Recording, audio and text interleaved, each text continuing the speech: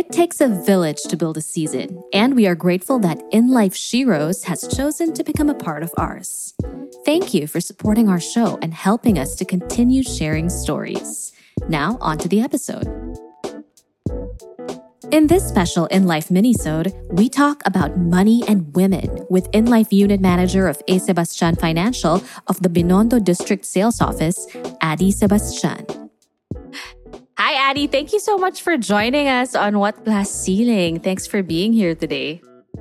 Pleasure. Specifically, yung topic natin today is actually pera at ang kababaihan. So, money and women, which is actually something that is rather new in terms of being talked about because dati it wasn't really such a common topic to talk about financial concerns of women or even to educate women specifically in personal finance. Yeah. Tama. So, what are the top financial concerns for women today? Okay, actually, vague yung question mo because it will always depend on the life stage, diba? Yes. Woman, diba? Siyempre, may mga single, merong mothers, meron yung mga, yun naman usually may mga gastos, diba? Single at saka yung mga parent na. So, but I think if we will focus on the financial concerns ng women talaga, we need to consider yung characteristics, kung ano man yung personality usually ng mga babae, di ba? So, syempre kasama dito. And I'm not sure if makaka-relate ka, pero impulsive buying, shopping. Relate.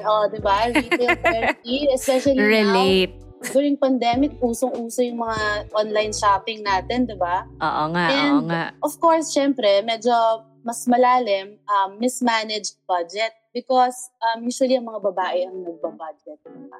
That's true. Sa bahay, di ba? So, sa budget, ano ba yung mga kasali dyan? Syempre, education of kids, syempre yung expenses natin sa monthly expenses natin, di ba? Or rental, etc. Like, yung mga binabayaran natin, mga loans, ganyan. And, of course, syempre, andyan din yung mga illnesses. Merong mga women-specific illnesses na, yun, malaking factor siya, di ba? Sa atin. And also, of course, syempre, kung mamatay yung provider ng family, which is the husband or the father, kailangan yung income replacement.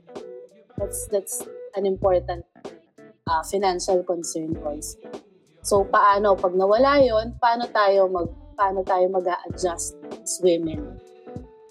Yun, lalim, di ba? So, na-overwhelm ka ba doon, Lia? Hindi naman ganun karami. I mean, it was very specific. You're right. First of all, it depends on the stage that they're in life. Kung single, usually siguro papasok dito yung impulsive shopping. Yan yung online shopping. Pero kapag nagiging parent ka na, when you become a mother, then I imagine that budgeting, managing the household budget, and yun na nga, yung third is what if mawalan yung provider of the family. Those become bigger concerns. Yes. But actually times have changed already. Ngayon kahit yung mga single, sila na rin yung nagpo-provide para sa family nila, sa parents. That's true. Sa bahay, diba? So, yeah. Depends, I guess. It depends per person. Yeah. This is based on your experience as a financial advisor. Correct. Ito talaga yung mga sinasabi ng mga tao. Oo. At saka personal also. Personal na experience ko. And yung mga clients ko, syempre, di ba, when we address financial concerns nila, kailangan alam natin kailangan may backstory tayo. Hindi naman tayo pwede manghula kung ano yung financial concerns ng bawat tao. Hindi naman, kunyari, meron akong kaibigan na single siya. Ang concern lang niya is paano yung retirement niya or paano siya magbabudget for her own personal expenses. Pero, yung iba naman na single din, pero single mom, iba din yung concerns, education ng anak. And yung future ng anak, diba? Yung iba naman na sila yung provider, babae din parang syempre ang focus natin dito, 'di ba, yung financial concerns of women. So, halo-halo iba talaga per tao, case-to-case basis siya. Hindi na actually masyadong yung life stage, halo-halo na kasi ngayon, hindi katulad dati. That's true. So based on your experience nga as a financial advisor, how do you advise women to tackle each of these problems? So let's break them down. Yan yung impulsive shopping at buying, yung managing the budget, yung illnesses, and yung loss of the provider. Sige. Actually, alam mo, hindi ako ready pero may sinulat ako. Ay, okay. Pero hindi ka ready. Hindi Just ako to be ready. clear. Okay. Hindi ako ready pero I have 4 points for you. Okay. Go ahead. Thank you. Paano pa kung prepared ka, di ba? Okay, sige. 20 points. Okay. So, dahil hindi ako prepared, ngayon ko lang sinusulat actually yan. Kita mo yung kamay ko, gumagano. Okay, so, first, letter P, prioritize your expenses. So, we need to prioritize. Gusto natin mag-shopping, gusto natin mag-milk tea, gusto natin mag-Starbucks, gusto natin mag-enroll sa gym. Ang dami natin gustong gawin, especially for women. Aminin man natin o hindi, kalat kasi yung utak natin, di ba? Ewan ko kung nakaka-relate ka, pero ako kalat na kalat kasing kalat ng kwarto ko. So, so we need to prioritize kung ano ang pinaka-importante dyan. Hindi pwedeng, alam mong may bills ka na paparating, pero uunahin mo yung nakita mong sale sa Shopee or Lazada, 7-7, 11-11, kung anong number yan. Diba? Kasi kailangan malinaw sa atin kung ano yung priorities natin. Diba? And then, syempre, second, kung alam mo na yung priorities mo, we should, learn to adjust. So, may P, may L, siguro alam niyo na yung kasunod, pero L is learn to adjust. Kailangan natin matuto mag-adjust. Hindi naman, may mga tao kasi na gustong magkaroon ng magandang retirement but they're not willing to let go of mga things that aren't really important. So in my case, when I was starting planning already for my future, so my retirement, may mga kinailangan akong i-let go. Mag-adjust talaga, di ba? So, hindi naman kailangan sobrang adjust. Kasi when you come to think of it, for example, may bisyo ka, nag-yosi ka, or let's say nag-vape ka, magkano yung juice ng vape mo, or magkano yung ginagastos, inaalat mo dun every month. Bawasan mo na lang, imbis na sobrang lakas mong humithip, hinaan mo ng konti para makapag-set aside. Diba? Those little things, pag inad-add mo yun, lumalaki eh. And then, yun yung pwede natin i-set aside for emergencies or for our retirement, for things that are more important actually. Because kailangan talaga, sobrang importante talaga na marunong tayo humawak ng pera kasi dahil wala tayong ibang sisisihin kundi sarili natin. Case-to-case basis, pero kailangan alam natin pag may emergency, hindi pwede na as much as possible gusto natin we will be able to support ourselves, or hindi yung pag may emergency kakatok tayo sa kapitbahay pera ng pambayad ng dami. So, learn to adjust. Kahit maliliit na bagay, it will mean a lot pag inad-add mo siya in the future. Kung madalas kang mag-aircon, gabi na lang para makatulog ka ng maayos. O tumambay ka sa coffee shop, diba? Para hindi ka naka-aircon. Stuff like that. Diba? Yun. And then, third is A, always consider the future. So, we need to remember na everything we do today, meron niyang kaakibat na hindi naman consequence, pero may effect siya on the future, on our future, di ba?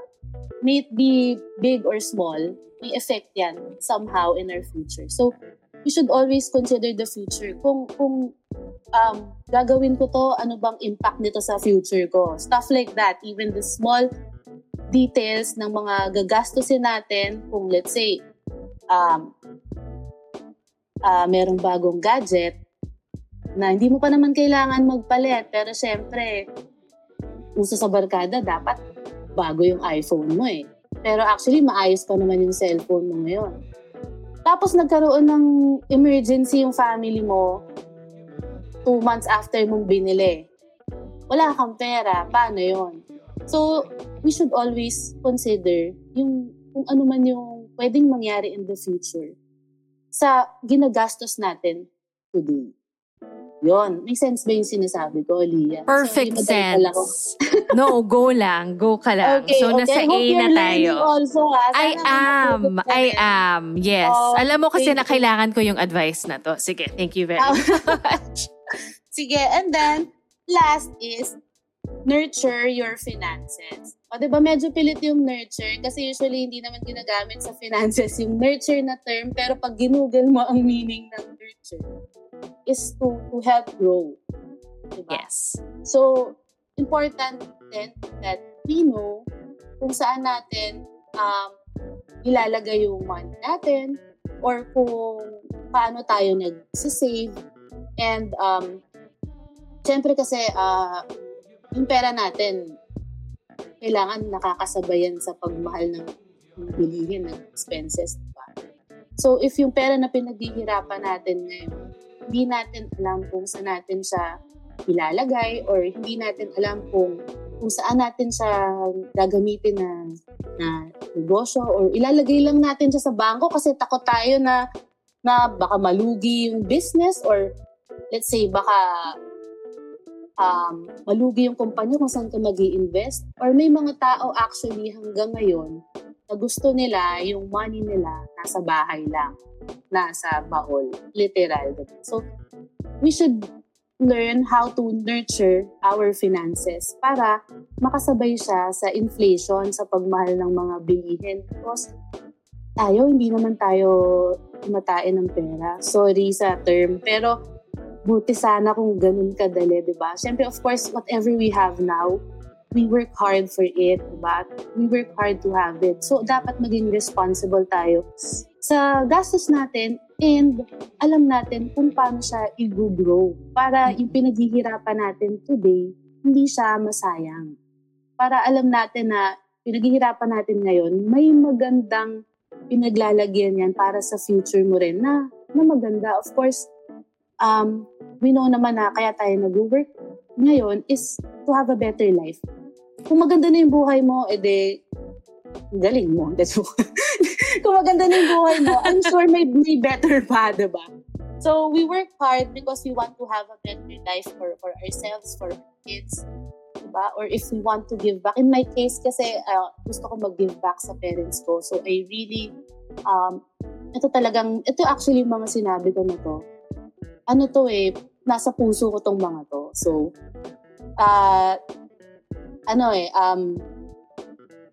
mahirap actually magsalita kung hindi mo alam yung sinasabi mo. And dahil pinagdaanan ko tong mga to, and ina-apply ko din to. And struggle siya ha, to be honest. Kasi magastos akong tao. Pero kailangan alam natin, kailangan aware tayo, conscious effort, kung paano natin gagastusin and kung ano yung gusto nating maging future natin. Diba?